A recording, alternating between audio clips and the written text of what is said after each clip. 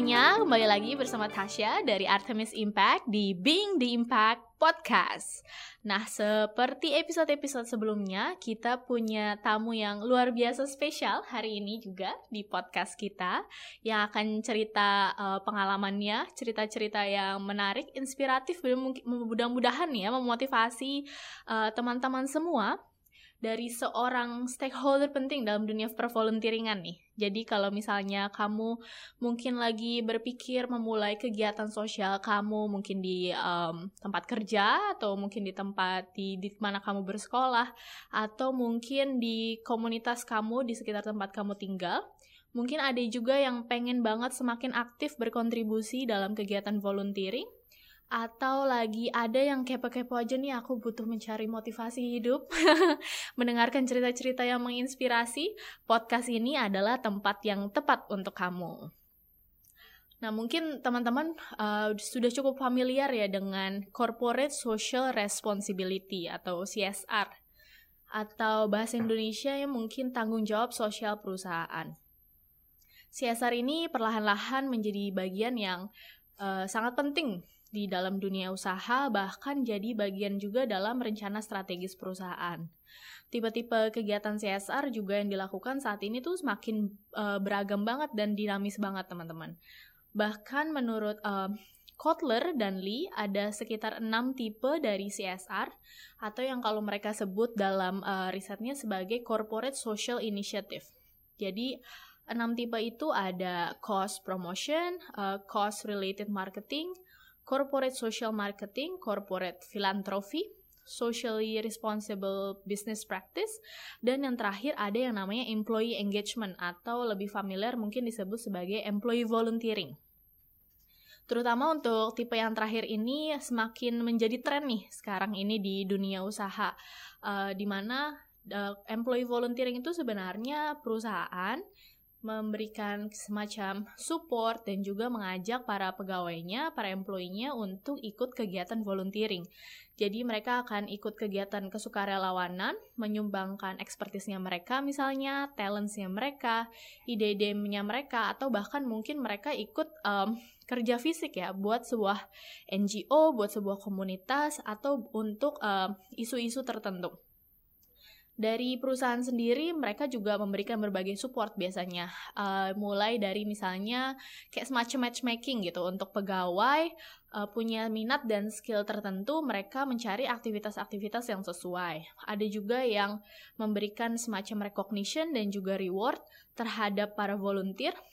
Bahkan ada juga yang memberikan pegawai mereka hari libur nih, yang mereka bisa gunakan untuk melakukan kegiatan volunteering tapi tetap dibayar. Jadi ada paid time off-nya gitu.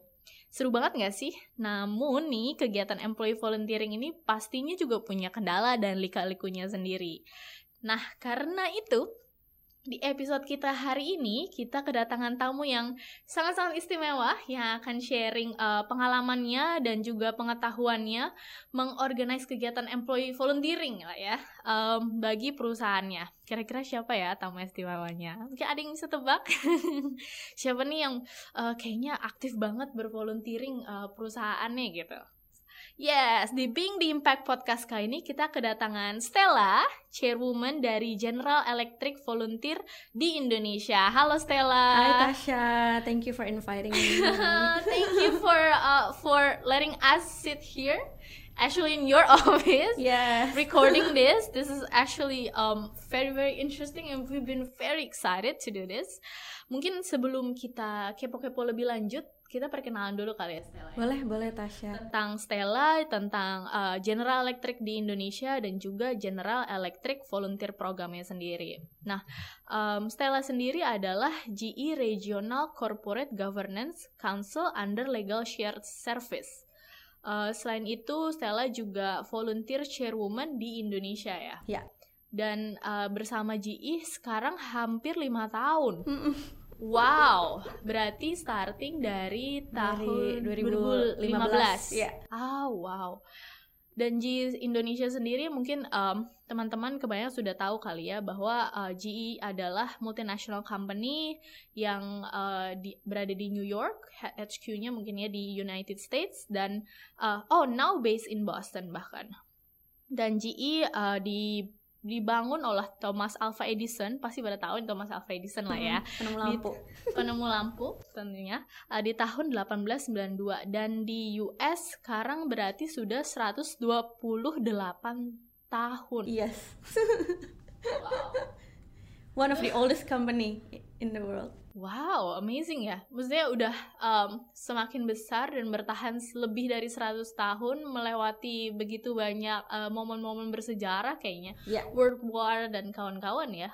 Going through all that. That's amazing. Dan GE itu sudah di Indonesia sejak tahun 1940 bahkan. Jadi sebelum kita merdeka, Sebelum merdeka, 5 tahun sebelum merdeka sudah di sini providing latest technology dan solusi di area-area seperti aviation, power generation, energy, dan juga healthcare. Kurang lebih ada sekitar 500 local employee di sini di banyak project location dan juga facilities di Indonesia. Dan di GE ternyata ada GE Volunteer Programs ya. Yes. Atau itu nyebutnya department or I would say it's an organization ya, kayak organisasi. It's an organization. Yeah, organisasi employee aja. Wow, amazing. Jadi GE Volunteers ini sebagai bentuk corporate social responsibility-nya dari GE. Jadi seperti yang Stella bilang tadi, organisasi ini mengajak employees dari GE atau bahkan yang mungkin sudah retired ya, dan juga banyak affinity groups, teman-teman, keluarga yang bahkan sudah memiliki lebih dari 5.000, sekarang udah ada 5.790 project across 61 countries in the world. 5.000 project. Wow. Kalau di Indonesia sendiri mungkin perkiraan ada berapa tuh Stella projects yang pernah? Tahun lalu kita cuma ada 14 sih. Wow. Tapi tahun lalu kita berhasil mengumpulkan sekitar 2.200 hours, volunteer hours. Sekitar segitu. 14 banyak ya. Tapi hampir tiap bulan ya lah ini. Kita usahain sih setiap bulan. Tapi sebenarnya target 2.200 itu sebenarnya kecil menurut kita. Biasanya kita bisa 3.000-an. Tapi tahun lalu kebetulan kita ada beberapa corporate action. Jadi kita ada jual beberapa bisnis kita. Jadi employee-nya ikutan pergi kan gitu. Jadi jumlah volunteer-nya juga berkurang. Yes, betul. Jumlah employee-nya berkurang dan significantly mengurangi jumlah GE volunteers juga gitu. I see. Dan motonya ini keren banget nih, good people doing great things. Dan this is to improve communities di mana mereka tinggal dan di mana mereka bekerja. Jadi banyak kegiatan di sekitar kantor GE berarti ya, sekitar mungkin ada tempat-tempat facilities lainnya GE di seluruh Indonesia. Atau fokusnya banyak justru di Jakarta aja biasanya? Kita usahakan yang di Jakarta sih, karena sebenarnya nggak usah jauh-jauh, di sekitar lingkungan kita aja pasti masih ada yang butuh gitu, karena mungkin masih ada yang bedeng-bedeng, kalau nggak yang di Jakarta tapi kok masih kotor gitu ya, kalau nggak masih ada sekolah yang belum terjamah. Maksudnya masih belum anak-anaknya masih butuh bantuan gitu dari pihak swasta. Jadi di sana kita maju untuk berperan gitu. I see, benar banget sih, karena mungkin ya banyak banget teman-teman di luar sana, mungkin di daerah-daerah di luar Jawa yang membutuhkan bantuan kali ya. Tapi sebenarnya di depan mata kita juga masih banyak banget gitu. Iya, bener banget. Coba kalau misalnya semua orang bergerak ya kayaknya jadi luar biasa banget ya. Pasti. Semua orang bergerak untuk daerah tempat tinggalnya masing-masing, that would be amazing. Nah, sebelum pertanyaannya semakin banyak nih, aku penasaran banget sih. Mungkin hal paling mendasar yang pengen aku tahu sebenarnya filosofinya GE mungkin ya, di balik kenapa sih melakukan program, maksudnya ada organisasi GE Volunteers ini melakukan banyak program-program volunteering. Ya, thank you Tasya. Jadi sebenarnya misinya GE Volunteer itu untuk memfasilitasi dan support volunteering activity di GE. Nah, jadi di GE-nya itu nggak cuma untuk GE employees, tapi untuk families juga. Jadi kita kadang-kadang akan ada acara yang mengundang keluarga, karena kita percaya banget employee kita itu sebenarnya pingin juga mengajarkan anak-anaknya ikut volunteering. Jadi kita kasih opportunity itu untuk mereka bisa ajak keluarganya. Tapi kadang-kadang ada pensiunan juga ikutan, kalau enggak XGE kadang-kadang juga suka diundang. Tapi tergantung event sih gitu. Basically hal-hal volunteering yang kita lakukan itu intinya harus punya tiga syarat. Yang pertama itu harus good for the community, karena we are serving community, right? Jadi directly benefits the people who need it the most. Jadi benar-benar tepat sasaran, jangan kemana aja gitu. And then we build employee, we improve the overall quality of life in the community. And then the second one, it's good for the volunteer. Jadi we make sure that the event is more than just enjoyable and satisfying. Jadi it also builds skills and then put things into perspective, and then enables the sharing of talents, and bisa bikin networking juga. And then the third one, we make sure it's also good for GE. Karena kan biar gimana kita company kan. Betul. Ini kan part of CSR kita, corporate social responsibility. Jadi we make sure it's also good for GE. Jadi for marketing, for kadang for building leaders juga. Building leaders, karena untuk bikin events kan harus ada project manajernya. Nanti we'll talk about that later ya. And then kita untuk build partnership with other company and with other NGOs juga, karena that networking system is so beneficial for GE gitu. Jadi for building our reputation juga.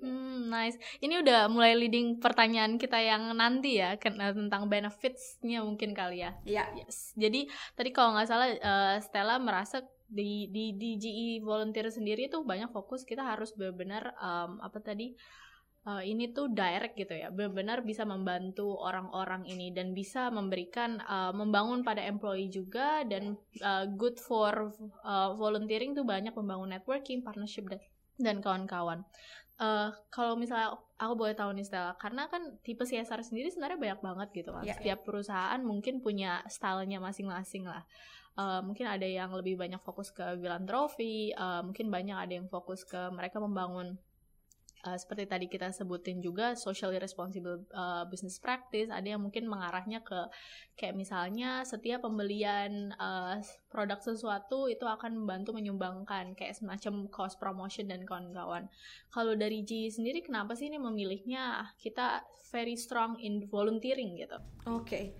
Karena KPI-nya GE Volunteers so far itu adalah untuk gather volunteer hour. Jadi tujuan kita itu agar basically employee punya waktu untuk do volunteer hour. Jadi gimana ya, sebenarnya agak jadi buat work-life balance juga ya. Jadi nggak cuma bekerja and then go back to their private life, but they also have this aspect to volunteer. And nanti kita akan ngomong banyak sih tentang benefitnya, tapi kita percaya untuk kayak volunteer yang kerja volunteer itu mereka ternyata lebih aktif di perusahaan dan jadi lebih gimana ya, jadi lebih kayak aside from do the good things to the community ya, tapi mereka itu jadi lebih capable untuk melakukan segala sesuatu gitu, cross business. Jadi kan karena GE Volunteers cross business kan, di GE kan banyak bisnisnya soalnya. Nah jadi mereka itu menggunakan waktunya benar-benar dengan baik gitu. Wow, seru banget. Tadi juga kalau nggak salah disebutin bahwa mereka juga pengen banget bawa anak-anaknya untuk belajar juga ya. Karena itu menarik banget sih. Mereka kita sering banget dapet inputan gitu. Kadang-kadang, aduh kalau misalnya aku udah berkeluarga mau volunteer pas weekend tuh, padahal kan yang harusnya quality time sama keluarga nggak sih, gitu kan. Betul. Jadi akhirnya ya udah batal deh gitu. Tapi ini teman-teman malah memberikan fasilitas, opportunity untuk mereka menghabiskan quality time bersama keluarga, tapi sambil doing good things, mengajarkan anaknya juga. That's amazing. Kalau boleh tahu sebenarnya si GE Volunteers sendiri dan GE Volunteers di Indonesia especially itu dimulai kapan sih sebenarnya Stella? Kita sebenarnya udah ada dari sejak GE Indonesia berdiri ya, berarti dari tahun 1940. Wow. Jadi karena sistemnya udah ada kan dari GE di US and dari GE Foundation. Jadi kita tinggal ngikut aja, tinggal ngelanjutin gitu istilahnya. Dan setiap tahun GE Volunteers akan memilih satu leader. Seperti dulu ada chairman-nya, baru sekarang kan aku chairwoman-nya. Biasanya leader-leadernya ini akan running the event, tapi nggak cuma dia doang yang kerja sendiri. Jadi ada project leader kayak per each eventnya. Karena kan kalau misalnya dia yang kerjain terus kan capek kan, terus kerjaan sebenarnya gimana gitu. jadi susah ya work balance. Iya, benar. Jadi workloadnya jadi kebanyakan gitu. Jadi nanti akan ada GE Volunteers yang bantuin untuk jadi project manager, and then volunteers yang lain ikut hari H atau kayak untuk preparationnya juga ikut. Jadi kayak ada semacam di GEV ini ada semacam committee gitu kali ya. Yang sebenarnya volunteer aja, mereka pengen mungkin contributing more, aku juga pengen bantu nih untuk organizing gitu. Yes, betul. Oke. Ada berapa banyak tuh kalau sekarang Stella yang benar-benar along with you, helping you? Sebenarnya semua GE employee itu kita sebutnya GE volunteers. Karena mereka harus jadi volunteer. Harus ikut volunteer. Yes. Tapi kalau untuk internal organizationnya, maksudnya yang planning, yang meeting sama NGOs, yang prepare everything itu sekitar 20-an lah yang aktif. 20 sampai 25, 30 lah yang aktif. Gitu. Itu banyak sih. Banyak sekali. Masih sih sedikit tahu. Out of the total GE berapa? Iya, out of 500 lah. Out of 500. Jadi maksudnya ya yang almost 10% lah ya. Almost 10%. Tapi itu udah kalau menurutku pribadi, maksudnya itu udah sesuatu yang leading lah dibandingkan mungkin ada perusahaan-perusahaan lainnya, mereka mulai starting, mulai cari teman-teman yang proactively cari kegiatan volunteering dan bahkan mau organizing juga gitu kan.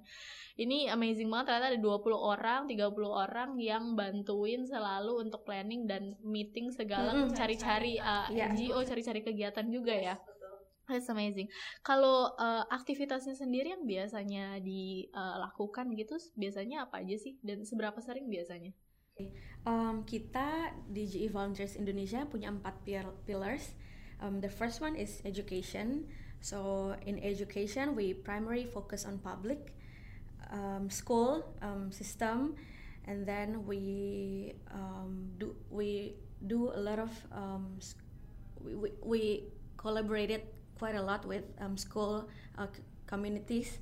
Jadi kita ke sekolah untuk mengajar, untuk teach, and then untuk bangun facility biasanya gitu. Terus untuk campaign, misalnya campaign cara mencuci tangan dengan baik, campaign cara menggosok gigi dengan baik. Jadi kayak tergantung sekolah mana yang kita kunjungi tahun itu misalnya gitu. And then the second one, we have healthcare. Karena kan kebetulan GE punya GE business namanya GE Healthcare. Jadi kita basically jualan mesin-mesin kesehatan, alat kesehatan. Jadi seperti CT scan, X-ray, USG. Jadi kadang-kadang kita pakai alat-alat itu untuk volunteering. Jadi kita kunjungi apa aja lah sebenarnya ya, komunitas di mana aja. Kemudian kita melakukan tes gratis misalnya gitu. Jadi mereka yang membutuhkan dikasih ada tes gratis dan kawan-kawan. Yes. And then the third one is environment. Jadi kita itu misalnya kayak public place cleanup, beautification, reforestation, jadi planting gitu. Kemarin bersama teman-teman dari Kebun Kumara. Yeah, that's one of the example. And then the fourth one, the last one is community building.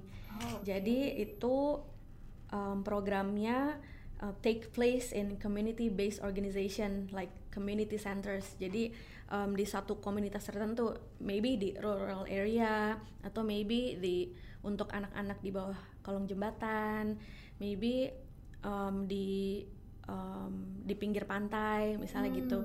Jadi kita yang pergi ke sana gitu. Kita yang pergi ke komunitas mereka dan kita melakukan kegiatan sesuai dengan kebutuhan. Yes, betul.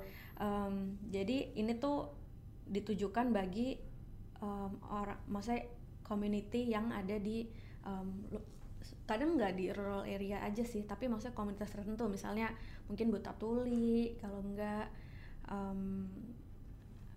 elderly house misalnya gitu. Jadi yang community building kayak gitu. Itu selalu dijalankan setiap bulan biasanya ataukah mungkin? Kita usahakan sebenarnya sebulan sekali. Jadi berarti setahun 12 tuh ya. Setahun 12. Tapi kadang bisa lebih, kadang bisa less juga. Jadi kayak tergantung. Kayak kemarin 14 itu ya? Iya, betul. Bahkan lebih dari dulu. Iya, betul. Jadi tergantung sih, kadang ada lebih, kadang enggak juga. Tapi kita usahakan sebulan sekali. Menyesuaikan dengan jadwal ya teman-teman juga ya. Dan menyesuaikan juga dengan event yang ada, misalnya kalau lagi zamannya puasaan kita nggak mungkin bikin donor darah misalnya gitu kan. Jadi kita harus planning juga. Benar-benar. Jadi pas mungkin buka puasa bareng kali ya, jadi iya betul. Jadi kegiatannya setelah lebarannya. Betul. Oke. Apalagi sekarang dengan cuaca yang seperti ini kayaknya akan semakin sulit juga untuk kegiatan-kegiatan di luar kali ya. Iya betul. Kalau setiap kegiatannya biasanya berapa banyak sih GE Volunteers yang ikut kira-kira? Average? Tergantung event sekali lagi. Jadi kadang kita ada event yang besar sekali, makanya bisa mengundang family, bisa mengundang customer or vendor, or kita bisa mengundang alumni GE misalnya gitu. Tapi kadang ada beberapa kegiatan juga yang limited karena misalnya maksudnya kita nggak budgetin besar, jadi ya cuma kita maksimalin. Misalnya cuma bisa 50 orang, ya udah yang first come first serve aja, jadi by registration gitu. I see. Tadi alumni GE itu maksudnya gimana tuh Stella? Maksudnya yang udah resign dari GE gitu. I see. Mungkin teman-teman yang dulu pernah kerja di sini masih ingin ikut contributing dan kawan-kawan mereka kadang-kadang tetap ada beberapa acara yang kita mengundang mereka juga gitu. Tapi enggak semua. Nice.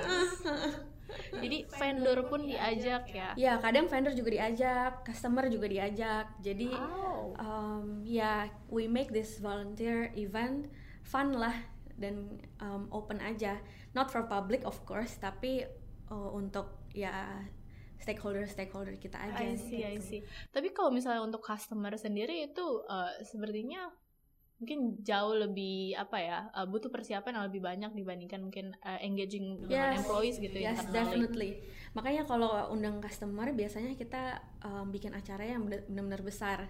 Oke. Jadi dengan organisasi yang besar juga dan dengan kegiatan yang bisa dilakukan oleh orang banyak. Karena kadang ada kan kegiatan yang nggak bisa dilakukan oleh orang banyak. Sedangkan kan KPI-nya GE Volunteers kan volunteer hour. Jadi semakin banyak volunteer hours yang kita punya, itu the better it is gitu. That year. Takutnya malah mungkin mereka bingung harus bantuin apa karena udah kebanyakan orang ya. Iya, padahal teman-teman mau membangun supaya nanti mereka malahan juga hari H nganggur aja santai-santai ngobrol. That's we don't want that gitu. I see. Padahal kan kita maksudnya dari GE sendiri pengen membangun skillsnya mereka, networkingnya mereka dan kawan-kawannya. I see. Kalau dari Stella sendiri sudah berapa lama sih mengurus GEV ini? Aku kebetulan baru setahun jadi chairwoman-nya GE Volunteers. Berarti dari awal-awal 2019? Yes, betul. 2019 awal. Wow, itu juga setahun kayaknya biasanya itu udah ada pengalaman up and down yang banyak kali ya. Iya, lumayan. Kalau dari pengalaman Stella selama ini, apa sih mungkin keuntungan tadi yang mungkin sudah dibahas sedikit kali ya, keuntungan yang mungkin Stella lihat selama ini dan dirasakan juga sama teman-teman volunteernya dari program volunteering ini, mungkin dari sisi para employees, dari sisi para management, mungkin yang bos-bos di atas sana, mungkin apa sih yang mereka lihat juga gitu kan, advantage dari si kegiatan volunteering ini? Ya. Jadi menurut kita advantage-nya itu pertama sih work-life balance sih. Kita mau volunteer kita itu punya kehidupan lain selain working, and then go back to their private life, tapi punya aspek volunteering juga gitu. Karena kita percaya kalau volunteering event itu tuh when you give back to the community, it's very meaningful to the person, and the person will gradually become a better person, a kind person, and pokoknya akhir-akhirnya itu pasti akan do better in the company. And then from GE perspective ya, bisa team building juga ya kan, benar. Bisa ada team building juga untuk GE. Jadi kalau misalnya biasa company lain mungkin setahun sekali, kita bullying ini sebulan sekali jadinya karena jadi ada, let's say kita bisa ngegeng gitu loh, volunteering bareng yuk gitu. Jadi bahkan cross business gitu ya. Yes, jadi bisa kenalan juga sama bisnis lain, karena kadang kan bisnisnya nggak kenal kan satu sama lain, tapi karena ada volunteer event ini jadi kenal, jadi bisa sharing pengetahuan, bisa nambah network aja lah sebenarnya. Terus kita suka volunteering soalnya juga adding abilities untuk employee kita. Misalnya nih ya, kita bikin volunteer program misalnya planting. Kan jadi belajar kan gimana caranya menanam gitu. Jadi kayak benar-benar bersentuhan dengan tanah, dengan pupuk, dengan tumbuhan. Jadi adding abilities, and then kayak untuk bapak-bapak kadang-kadang juga jadi bisa ngecat, bisa renovation jadi gitu. Atau untuk ibu-ibu atau untuk siapa aja sih sebenarnya bisa teach juga, jadi bisa praktis ngajar di sekolah atau nggak di community tertentu, membangun skillnya mengajar anak-anaknya ya. Iya betul, jadi fun banget. Itu aja sih. Mungkin dari yang tadi aku lihat sendiri dari teman-teman GE-nya sendiri melihat bahwa volunteering ini berarti dari tipe kegiatan yang banyak membangun skills bertambah lah buat para employee-nya ya, dan membantu team building ini ya, bonding antar satu sama lain, bahkan cross business, jadi akhirnya semakin networking. Wonderful. Aku penasaran nih Stella, kalau misalnya dari segi mungkin marketing dan kawan-kawan, sebenarnya kegiatan volunteering ini helping you guys also kah atau? We believe so, tapi mungkin aku sebenarnya bukan orang bisnis ya, tapi I can answer yes pastinya, karena dengan volunteering itu kita build our reputation kan. Kita sebenarnya setiap kali volunteering kita jarang banget sih panggil media. Jadi kadang tuh yang panggil media internally. Jadi sebenarnya yang our focus is benar-benar CSR, benar-benar help the community doing good things. That's wonderful. Iya, tapi kalau misalnya in the end ternyata berguna untuk bisnis, that's a bonus aja sih. Jadi I won't say it's part of the marketing, tapi eventually it will lead to that.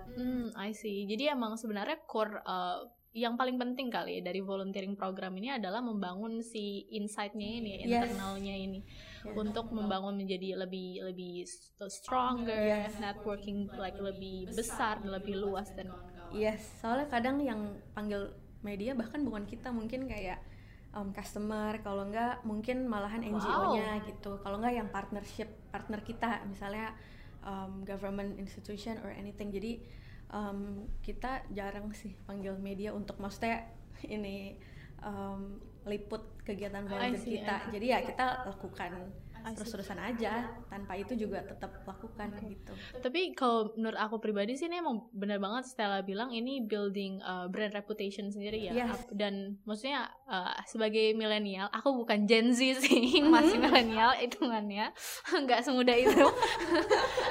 Sebagai seorang milenial, maksudnya kita pribadi ada melihat teman-teman milenial dan Gen Z lainnya tuh pengen banget untuk melihat apa yang mungkin produk ataupun service yang kita purchasing ataupun di mana tempat kita mencari kerja itu, kita pengen banget lihat sebenarnya values yang dibawa itu apa kali ya gitu kan. Ketika suatu perusahaan mereka punya values yang sangat kuat, mereka jelas kita pengen membangun education, health, environment, dan kawan-kawan melakukan banyak actions di situ, itu tuh kayak benar-benar attraction lah kurang lebih kayak gitu. Dan I think that's one of the big thing of volunteering also gitu, one of the main advantage also. Tapi kalau dari teman-teman pegawai sendiri nih selama ini Stella ngurusin GE Volunteers, terutama para pegawai baru, gimana sih mereka ketika mungkin ada kegiatan mereka menanggapinya gitu? Oke. Pegawai baru, well ya bener sih, good question. Karena pegawai baru mungkin kan agak kaget ya dengan sistem GE Volunteers yang kita punya. Karena biasanya mungkin kalau di maybe di company lain mungkin lebih banyak donation kali ya. Kalau kita kalau untuk donation tuh jarang. Biasanya kita maksudnya money donation ya. Biasanya kita donationnya itu through barang and our hard work, misalnya keringat kita lah, skills hours, dan ternyata bermakna sekali itu, karena mungkin kadang duit aja tapi orangnya nggak ada gitu, jadi kita providing the manpower basically that kan. Jadi employee baru biasanya sih seneng banget. Jadi pertama mereka pasti nyoba untuk ikutan, and then next time mereka malah semangat, malahan ada yang langsung jadi project manager karena basically di GE. Iya, karena basically di GE excited banget ya.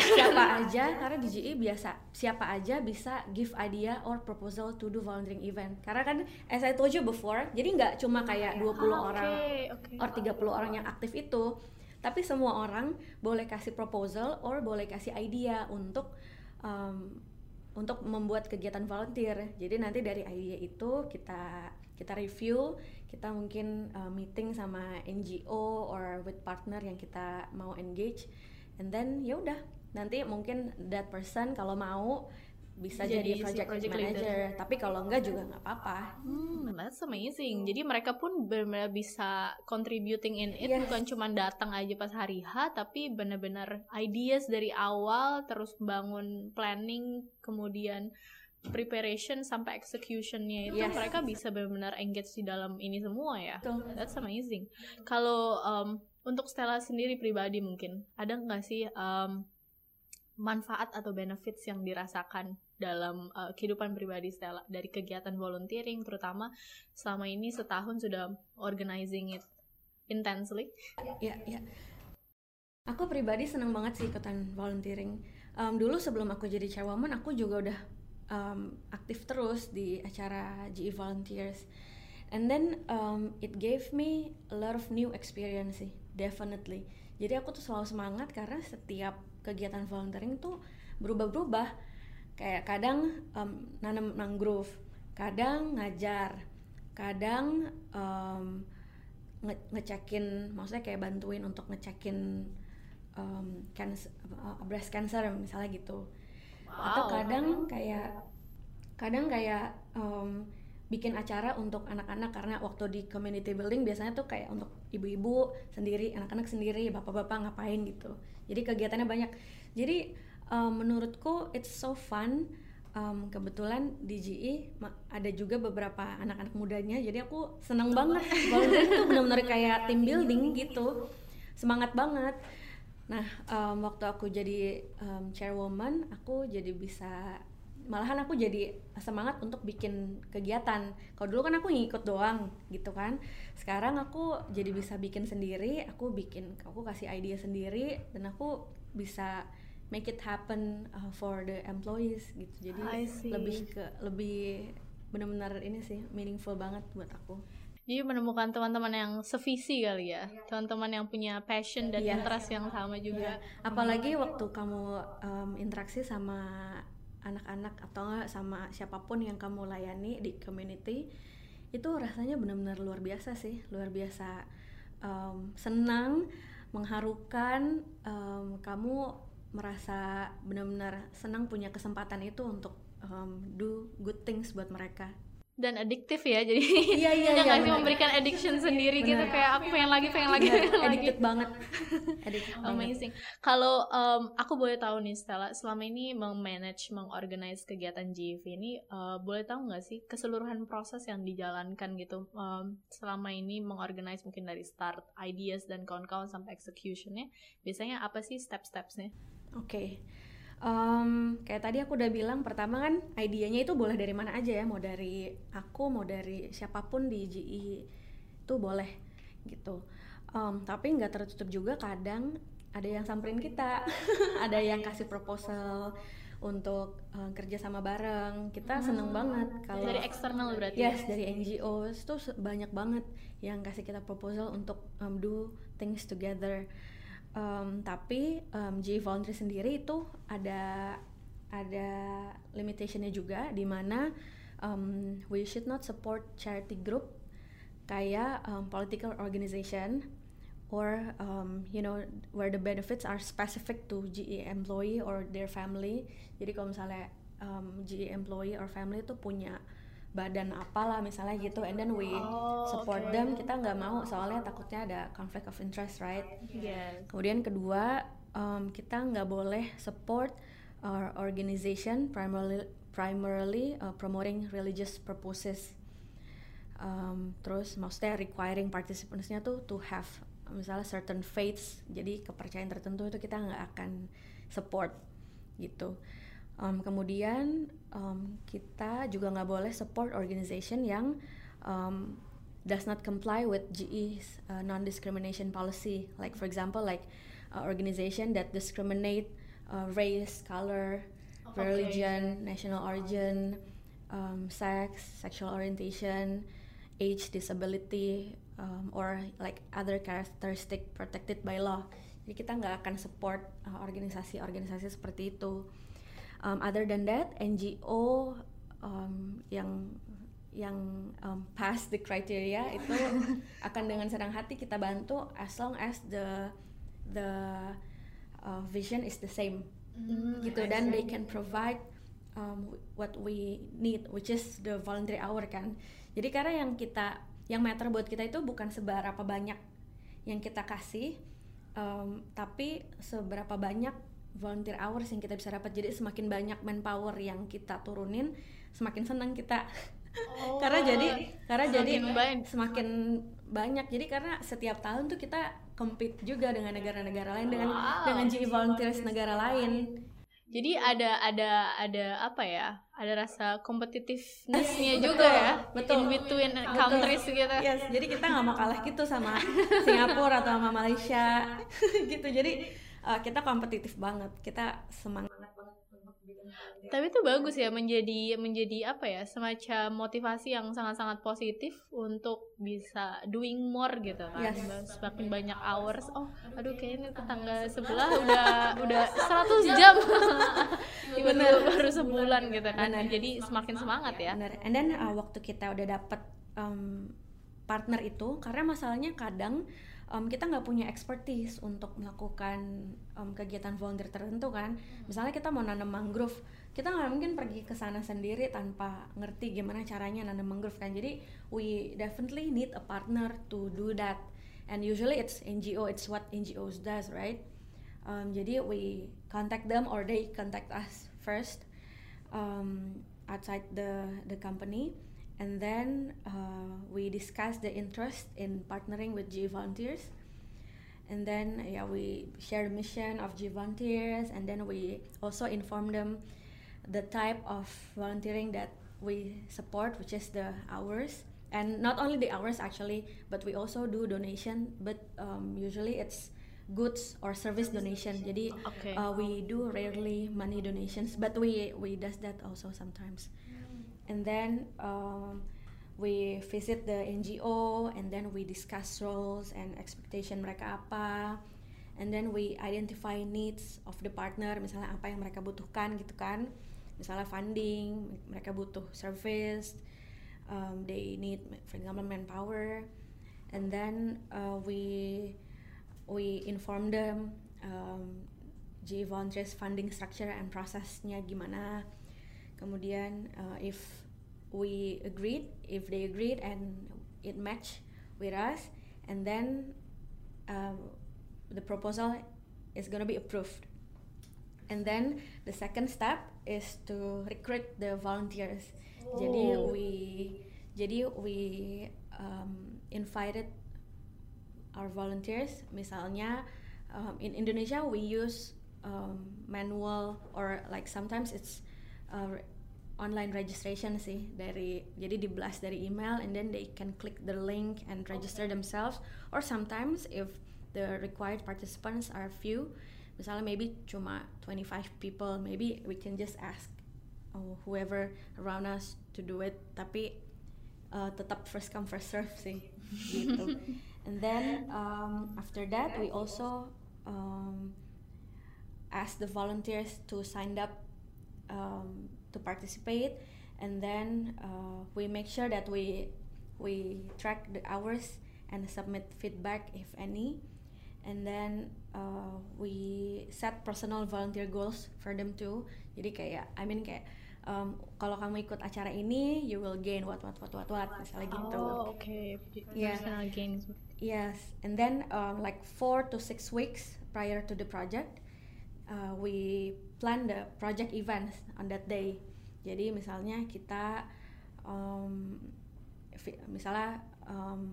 visit the area with the partner, and then we create the event. Jadi kayak beli barang misalnya yang what we need there, prepare everything lah, and then 2 weeks from the project kita continue to promote to the volunteers kalau misalnya belum penuh karena volunteers suka gitu kan, suka kayak mepet gitu loh, sedangkan we need to know how many are coming, right? Jadi kayak kita harus biasanya bikin deadline juga, pokoknya terakhir bisa register kapan gitu.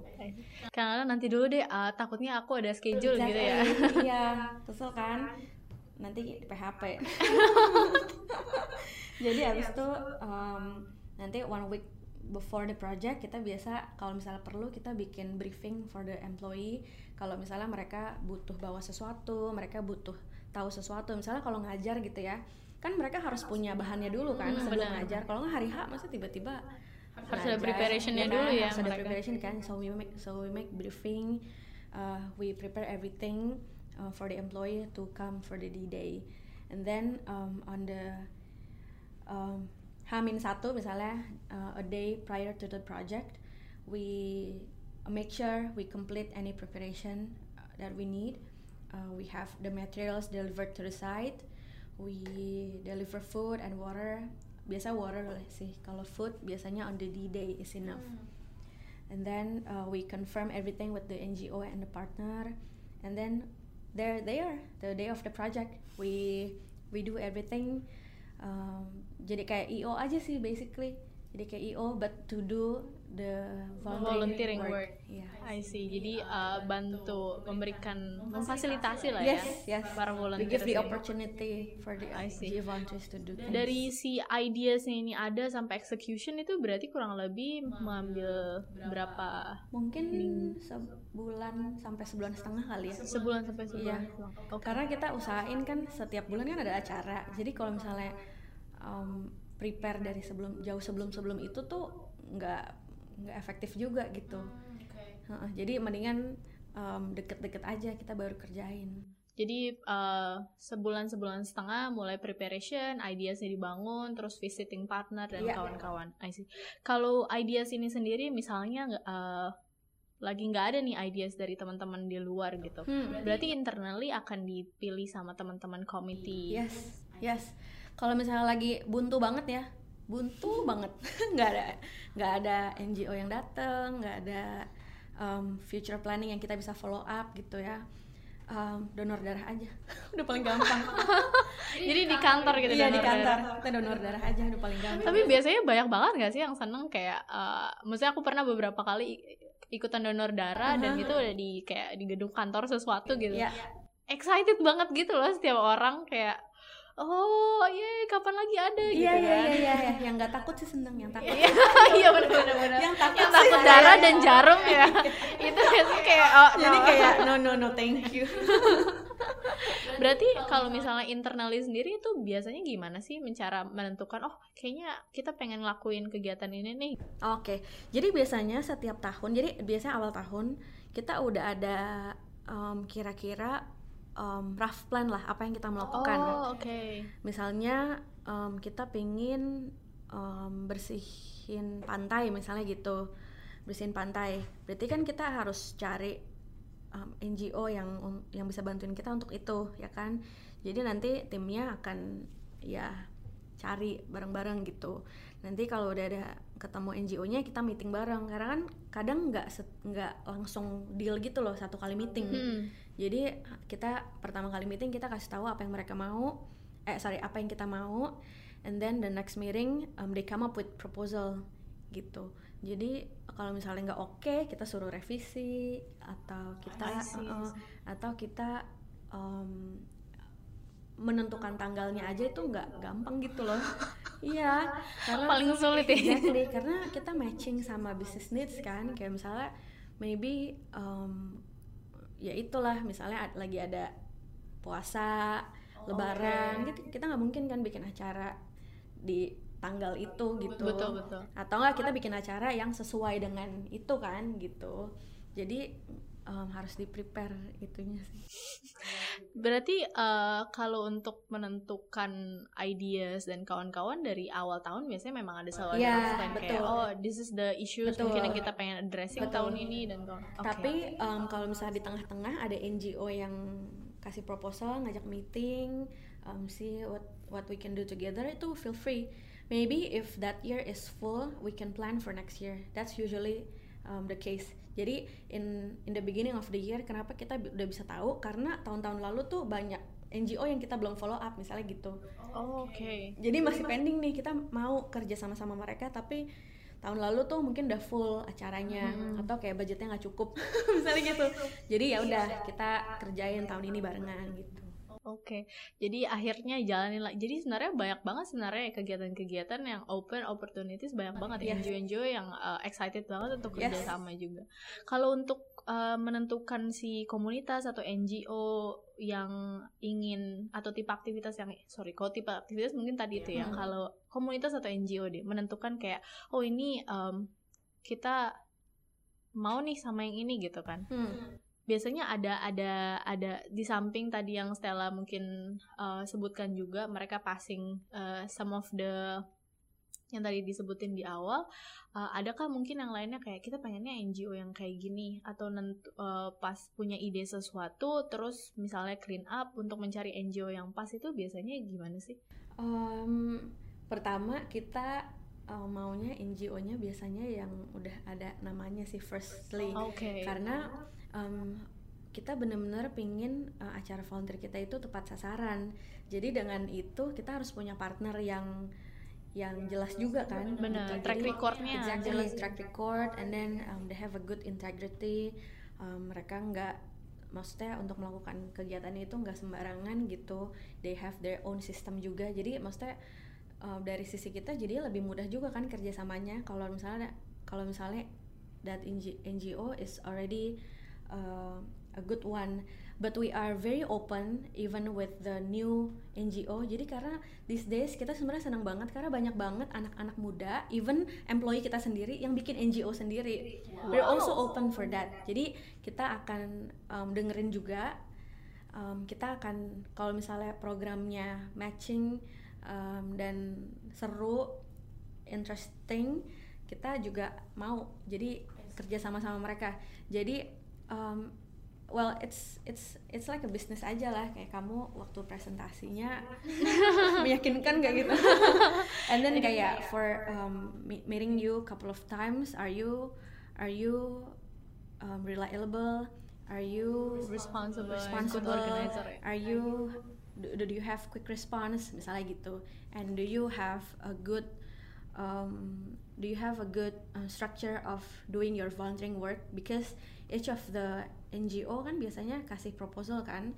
Banyak banget sebenarnya dari meeting sama anak-anak muda itu yang nggak balik lagi karena mereka tuh mungkin belum nggak bisa gitu nggak bisa match what we need basically gitu. Tapi which is okay karena mungkin belum aja, maybe next year or two years later bisa. Jadi mereka juga memang mungkin masih belajar dan kawan-kawan ya, jadi step by step. Jadi nggak apa-apa. Kita senang banget kita tetap meeting sama mereka. Dan bahkan kayak kadang ada employee kita sendiri di sini membuat NGO so far kita belum pernah kerja sama sih sama mereka, tapi itu dengan itu aja kita udah seneng banget. karena kayak kegiatan volunteering yang kita punya itu mendorong mereka untuk bikin sendiri gitu. Iya, inspiring mereka ya ternyata. Banget. That's really great. Kalau sebagai organizer dalam sebuah perusahaan di GE, ada mungkin pasti ada kendala-kendala juga yang pernah dihadapi. Apa sih biasanya kendala terbesar yang pernah Stella hadapi atau bahkan mungkin masih dihadapi saat ini selama organize kegiatannya? Banyak banget sih kendalanya. Jadi mungkin kendala kita, the first one is funding.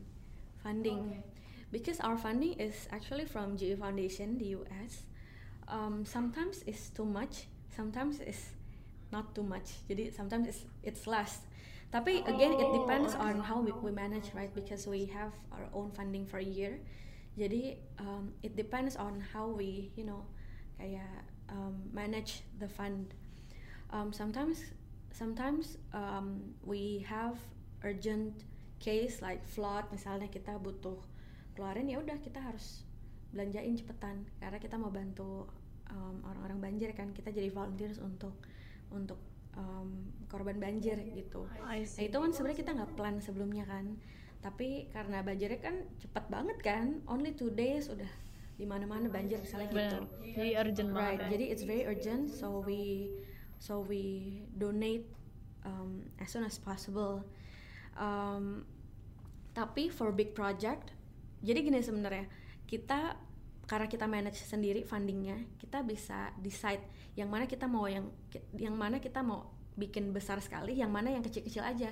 That's why the amount of employee nggak bisa banyak terus. Remember I told you sometimes ada acara yang kecil, tapi requiring volunteer hour yang banyak. That's what we like to. Jadi maybe kayak karena kita pikir basically karena kita mau sebanyak mungkin volunteer hour, jadi kita bikin strategi gitulah. Ada event yang sedikit aja orangnya tapi maksudnya lama, misalnya kayak berminggu-minggu, whole day atau bahkan regularly gitu ya? Misalnya gitu. Jadi orangnya itu aja, misalnya those 10 or 15 people, tapi they do work every week. Misalnya waktu itu kita ada program ngajarin bahasa Inggris ke anak-anak kecil di daerah Pademangan gitu. Jadi orang-orang ini setiap minggu ke sana. Jadi itu setiap minggu kan berarti mereka spend maybe 4 to 5 hours. Kan preparation time juga dihitung kan, 4 to 5 hours. Ya udah dikali 15 orang dikali 4 minggu kan lumayan gitu. Instead of kita bikin acara yang gede banget, misalnya 100 orang tapi cuma dapat 2 jam misalnya gitu. Jadi we strategize lah with the money we have. We strategize how to make more volunteer hour gitu. And then other than that, sometimes our problem is that we have a lot of proposals from NGO, but we have 0 project manager. Jadi kayak sometimes, karena kan kalau kamu bikin event tuh kamu kayak nge-lead EO kan gitu. Yes. And it's aside from your regular job. It's hard. It's so hard. Kayak kamu harus juggling kan, jadi antara kerjaan biasa dengan kerjaan volunteer gitu bikin EO. And it's not easy. Jadi sometimes I have a problem, yaitu. Jadi we wanna do this, but at a time I have no resources to execute the project gitu. Jadi it's too bad kan, karena sebenarnya if only people wants to be the project manager gitu. Tapi we hope I mean kayak we keep encouraging our G volunteers to do more volunteering work sih. That's amazing. And then the third one, it's what makes me sad sometimes. It's less participation from employees. Okay. Jadi kadang adalah kegiatan-kegiatan yang nggak banyak yang tertarik itu, nggak banyak yang tertarik. Jadi sebenarnya untuk menanggapi hal ini ya, kita sebisa mungkin bikin acaranya beda-beda biar employee itu tertarik karena pengen nyobain gitu. Banyak varieties nih gitu ya. ya. Makanya kadang kita planting, kadang kita bersihin sampah, kadang kita teaching, kadang kita support breast cancer awareness gitu. Jadi usahain, kadang kan mungkin employee punya consideration sendiri ya, pingin ikut volunteer tapi volunteernya mau yang kayak gimana misalnya gitu. Jadi we make sure to create a variety of volunteering events, jadi to make sure they at least contribute once a year gitu. I see. Berarti tadi tipe kegiatan pun nggak hanya yang satu hari aja terus beres kegiatannya, tapi banyak juga yang reguler juga dijalankan ya? Yes. Wow. Ada beberapa yang kayak gitu. Jadi ya again it depends. Komitmen yang luar biasa itu ya biasanya ya. Tadi kalau nggak salah Stella juga bilang ada yang kadang-kadang suka PHP nih. Iya benar.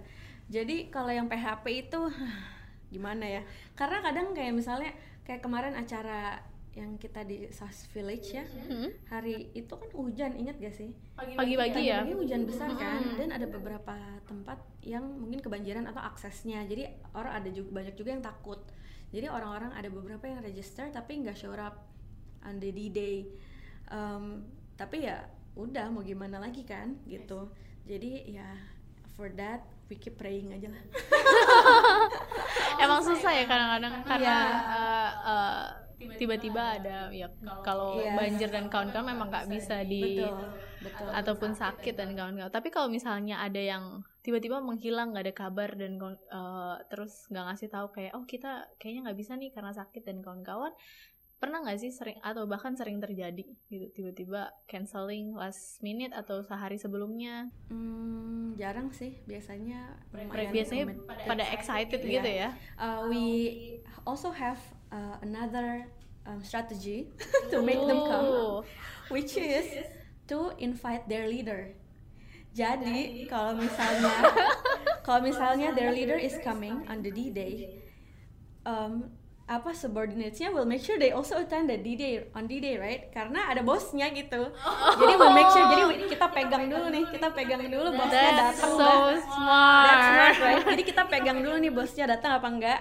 Kalau udah datang kita bilang semuanya, bos ini datang nih. Jadi semuanya tuh pasti datang. Jadi udah pasti kalau misalnya a lot of GE leaders coming on the D-Day, there'll be more participant rate. Wow, tapi memang GE leaders pun mereka benar-benar very excited dan committed dengan kegiatan-kegiatan GE ini. Yes, we are. Kebetulan our CEO of GE Indonesia, Pak Handri Satriago, Pak Handri tahun ini again sudah kayaknya udah bertahun-tahun dia jadi GE Volunteers Leader in region. Jadi yang dari Malaysia, Singapura semua reportnya ke dia gitu untuk reporting their events gitu. Jadi every year. Terus Pak Handri di luar GE juga support a lot of communities as well gitu. Jadi he's a really good leader sih. And because of that, another GE leaders follow his steps as well. And jadi karena ini it's part of our culture sih basically. The culture is for GE volunteering is giving our volunteers hours, right? Jadi karena udah jadi culture, jadi GE leaders udah biasa banget. Jadi setiap weekend kita usahain ada itu dan mereka sebisa mungkin akan datang gitu. Amazing. Jadi beliau kayak semacam role models untuk semua orang di GE Indonesia ini terutama. Amazing. Kalau biasanya apa sih selain dari mungkin ada GE leadersnya yang datang atau varieties of activitiesnya, adakah mungkin hal-hal lain yang biasanya teman-teman lakukan juga untuk bisa mempertahankan para GE volunteers ini tetap excited gitu untuk datang ke GE? Iya. Di GE itu kita punya, maksudnya di GE US ya, tapi also applies to our company. Di GE Indonesia, kita tuh punya awards. Wow. Jadi GE Volunteers Awards. Jadi at least tuh ada 3 types of volunteering awards. The first one is Kerwin Johnson Leadership Award. Itu given each year to GE leader who demonstrate and champion the cause of employee engagement in their communities. It's either through personal involvement and support, or because they create a climate that foster volunteering gitu. And then the second one is that we have Philip Award, which is an individual award. Jadi this award is given to, this is actually very prestigious recognition kalau yang individual awards ya. Jadi this is for individual volunteer and personal involvement juga, based on the outstanding personal volunteer leadership, innovation, and accomplishment outside normal work assignment or significant acts or heroism. Jadi dulu tuh pernah ada yang menang karena waktu gempa di Aceh, this person kayak initiated to become a volunteer there, and then that action of heroism they recognize sama GE in US, and in the end he won. Jadi dia dikirim ke US untuk dapat award itu, and there is also one woman in our team. She endlessly supported GE volunteers as an admin. Jadi kayak she organize food, she helped to register people, she basically kayak continuously kayak bertahun-tahun, for the past maybe 10, 15, 20 years keep active in volunteering, even though like the work is not in the front row, but she's always supporting. She also got this award, and then she was invited to US to receive the award as well. Jadi kayak, and the last one is the Impact Award. It's GE Volunteers Council Project Award. Jadi kayak this award was established to recognize project managed by GE Volunteers Council. Jadi dia untuk project-project yang demonstrate unique ways of volunteering, yang engaging many people and provide a sustainable impact on communities around the globe. Jadi untuk kegiatan-kegiatan yang unik lah gitu. Jadi kita punya 3 award ini, dan di US, tapi di GE Volunteers Indonesia we also recognize people. Jadi biasanya once a year we create GE Volunteers Award juga di sini. Jadi untuk that people yang tahun itu luar biasa kerja volunteeringnya, jadi kita kasih. Jadi kalau misalnya kita lagi ada event sama maybe our CEO, or maybe for together with our leaders dari regional or from global, kita present that award there. Jadi presented by siapa misalnya gitu. Jadi that's one keeps them motivating. Wow, jadi ada 3 awards tadi ya. Berarti maksudnya kalau di US itu berarti open for the whole GE, dan di Indonesia untuk teman-teman GEV Indonesia ini. Jadi kayak through nomination kalau yang di US. Kalau yang di Indonesia I choose them. Gitu. Karena kayak the GE Founders. Jadi kalau di GE yang US itu berarti mungkin setiap negara nominating seseorang kah, atau terus kemudian nanti akan dilihat going through all the processes sampai mereka. Jadi it's through nomination biasanya kalau di US. That's amazing. Dan 3 itu tadi satu buat yang GE Leaders ya kalau nggak salah yang pertama, kemudian setiap individual, dan untuk yang project, jadi unique projects yang creating impact for the society. Amazing. Jadi ini ada satu cara lagi untuk keep motivating people ya, recognizing and rewarding them basically ya. Jadi mereka benar-benar tetap semangat gitu kan. I see. Tadi ada di step yang dijelasin Stella, ada bagian yang menarik menurut aku, tracking hours dan juga feedback if there's like feedback dari teman-teman volunteer mungkin maksudnya ya. Biasanya itu kalau dari teman-teman GV sendiri gimana sih caranya untuk tracking feedback, tracking hours dan kawan-kawan?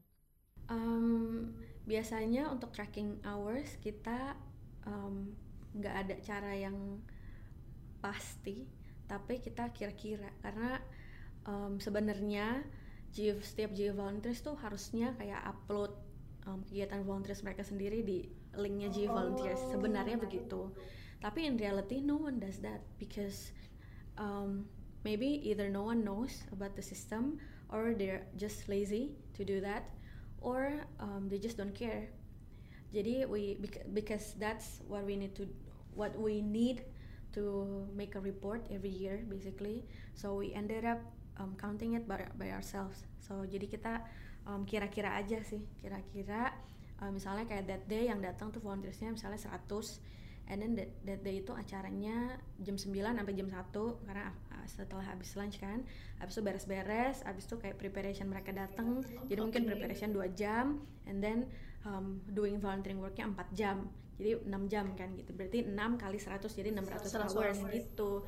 Tapi sometimes nggak terlalu akurat karena mungkin kan ada sih misalnya kayak tim inti gitu, 20 orang tim inti misalnya yang setiap minggu tuh meeting sama NGO, kalau nggak prepare, kalau nggak itu juga sebenarnya harusnya tercapture gitu ya. Sebenarnya itu preparation time is also included into volunteer hours. Nah itu yang susah kadang-kadang, jadi karena kan kadang nggak ke track juga kan si ini sebenarnya mikirin volunteer apa enggak, misalnya gitu loh, kayak how can we amount that gitu, nggak bisa. Jadi kita memang ada kesulitan itu juga sih. I see. Kalau dari feedback sendiri tuh biasanya suka ditanyain abis kegiatan gimana hari ini. Jadi kita biasa setelah kegiatan kita blast email lagi, kasih mereka link untuk akses pictures. Sekarang kita hari H pasti banyak foto, and also ask them to create itu feedback tadi itu. Yeah. That's amazing. Tapi emang sedikit banget yang karena kadang-kadang ada juga yang kayak nanti dulu deh abis kerja, abis apa meeting, iya. terus nanti abis yang berikutnya lagi, akhirnya jadi lupa ya. Kadang-kadang mungkin aku sering banget sih juga mendengar banyak kesulitan ini karena mungkin managing people itu kan nggak mudah ya basically. Iya betul. Exciting membuat segala sesuatu kegiatan, terus kita capturing all the information, all the data itu luar biasa. PR juga untuk everybody. Any other mungkin challenges or things that maybe you want to tell people gitu kan? Apa sih tips and trick gitu misalnya untuk memanage suatu kegiatan volunteering yang orang harus tahu gitu? First of all, I think every company in Indonesia at least has to have a volunteering organization within the company. Karena, well, because I'm from legal person I'm from legal background, it's mandated by company law actually to have for the company to do corporate social responsibility. Itu wajib tahu, harus CSR tanggung jawab perusahaan di undang-undang PT. Betul. Jadi I urge every company in Indonesia to do volunteering work. Mau donation money kayak mau kasih barang kayak kasih apa kayak, itu harus banget sih menurutku. Karena I think their employee needs to feel the sense of accomplishment and satisfaction that volunteering brings, and it's not obtained from any other activities. So I think that's very, very meaningful. And then and selain daripada itu juga ya, again it's adding abilities, more abilities to your employees kan, jadi bisa ngapa-ngapain baru kan gitu. And then for it's also good for team building. Jadi kalau misalnya nggak punya banyak budget untuk team building, volunteering aja, seru banget loh itu team building. Itu satu kegiatan tapi memberikan benefit yang nggak banyak banget ya, nggak hanya satu doang. Yes. And then last but not least,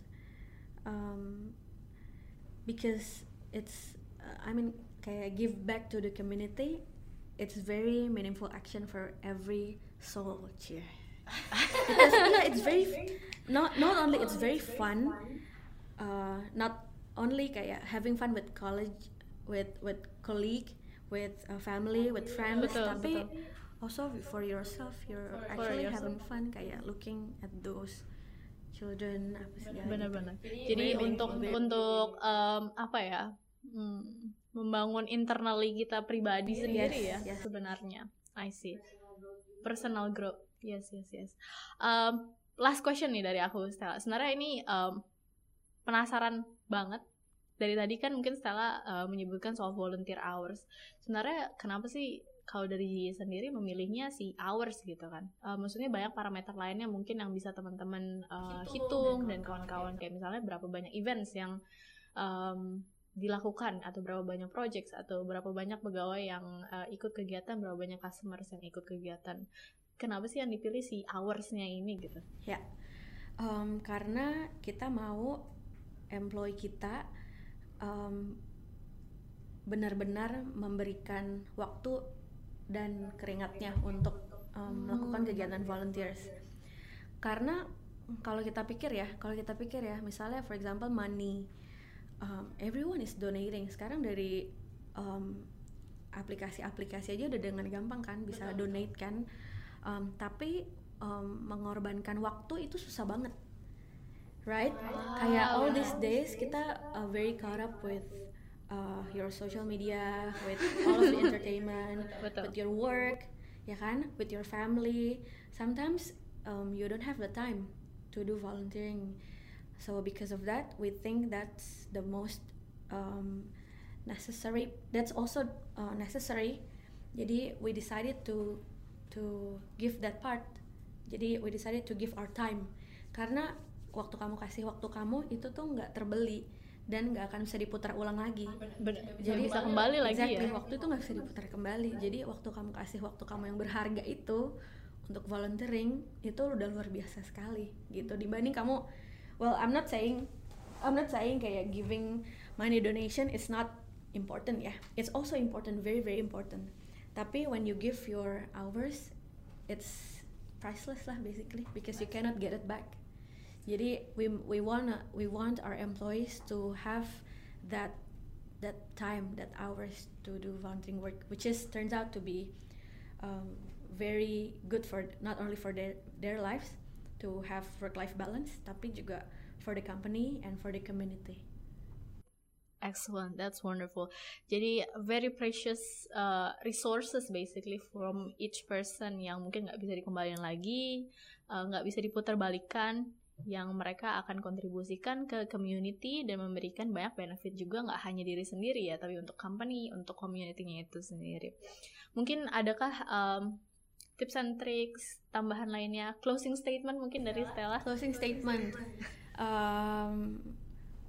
I again urge every company in Indonesia to start volunteering. Yay! Start volunteering, so fun.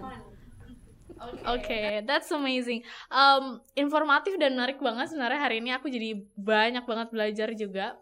Mungkin aku akan recap sedikit kali ya. Jadi kalau dari teman-teman sendiri di GE itu ada yang namanya GE Volunteer Program, sebenarnya organization ya itu ya. And ada di 61 negara kalau nggak salah ya. Dan ini juga luar biasa banget karena banyak banget kegiatan yang dilakukan dengan 4 pilar utamanya tadi itu ya, education, health, environment, dan juga community building. Jadi kegiatan-kegiatan ini dan nggak hanya terbatas untuk employee aja, tapi juga bisa ngundang families, friends, bahkan vendors dan customers juga sebenarnya bisa banget di-engage dengan tipe-tipe kegiatan yang beragam. Ada yang mungkin 1 hari aja, ada yang bahkan bisa teman-teman regularly ikut kegiatan mengajar misalnya contohnya. Jadi kegiatan-kegiatan ini bahkan memberikan banyak banget benefit dari work-life balance, internally dalam buat personal growth, bahkan juga memberikan banyak benefit untuk company, banyak benefit untuk community tentunya. Jadi membangun team building, menambah abilities ya atau skills buat para pegawai dengan banyaknya kegiatan yang sangat beragam ini. Dan step-stepnya ternyata cukup panjang juga ya tadi, 1 sampai 1,5 bulan itu persiapan dari menyiapkan ideasnya, cari partnernya, kemudian visiting, discussing dengan mereka dan mencari sebenarnya identifying needs-nya mereka seperti apa sih, kemudian akhirnya merekrut para volunteers, kemudian tracking hours juga, karena tadi seperti Stella sendiri bilang, hours itu luar biasa penting untuk GEV sendiri, karena precious resources yang nggak bisa dibalikin lagi yang diberikan para volunteer ini bagi komunitas gitu. Jadi banyak banget juga cara-cara ternyata yang bisa membantu para volunteer untuk excited nih ikut kegiatan volunteering. Gak hanya dengan mungkin kegiatannya yang semakin beragam, kemudian tadi ada triknya itu mengajak G-leadersnya ya, jadi bos-bosnya diajakin supaya timnya akhirnya ikutan, dan ada juga awards yang diberikan, jadi ada semacam recognition dan rewards untuk orang-orang yang sudah berkontribusi. Bahkan dari GEUS sendiri ada 3 awards utama, dan dari GEV Indonesia sendiri juga ada awards-awards yang diberikan.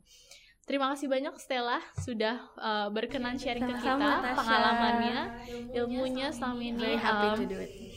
Mudah-mudahan semakin menginspirasi banyak orang ya. Mudah-mudahan mungkin teman-teman ada yang lagi mengembangkan kegiatan CSR-nya mungkin di kantornya masing-masing, atau ada yang pengen semakin aktif nih di kegiatan volunteering bersama perusahaannya. Semoga sharing-sharing ini bersama Stella bisa menginspirasi, bisa memotivasi kalian, bisa memberikan semakin banyak opsi gitu. Soalnya tadi banyak tips and trick juga ya. Tadi aku suka banget pokoknya soal G-leaders tadi.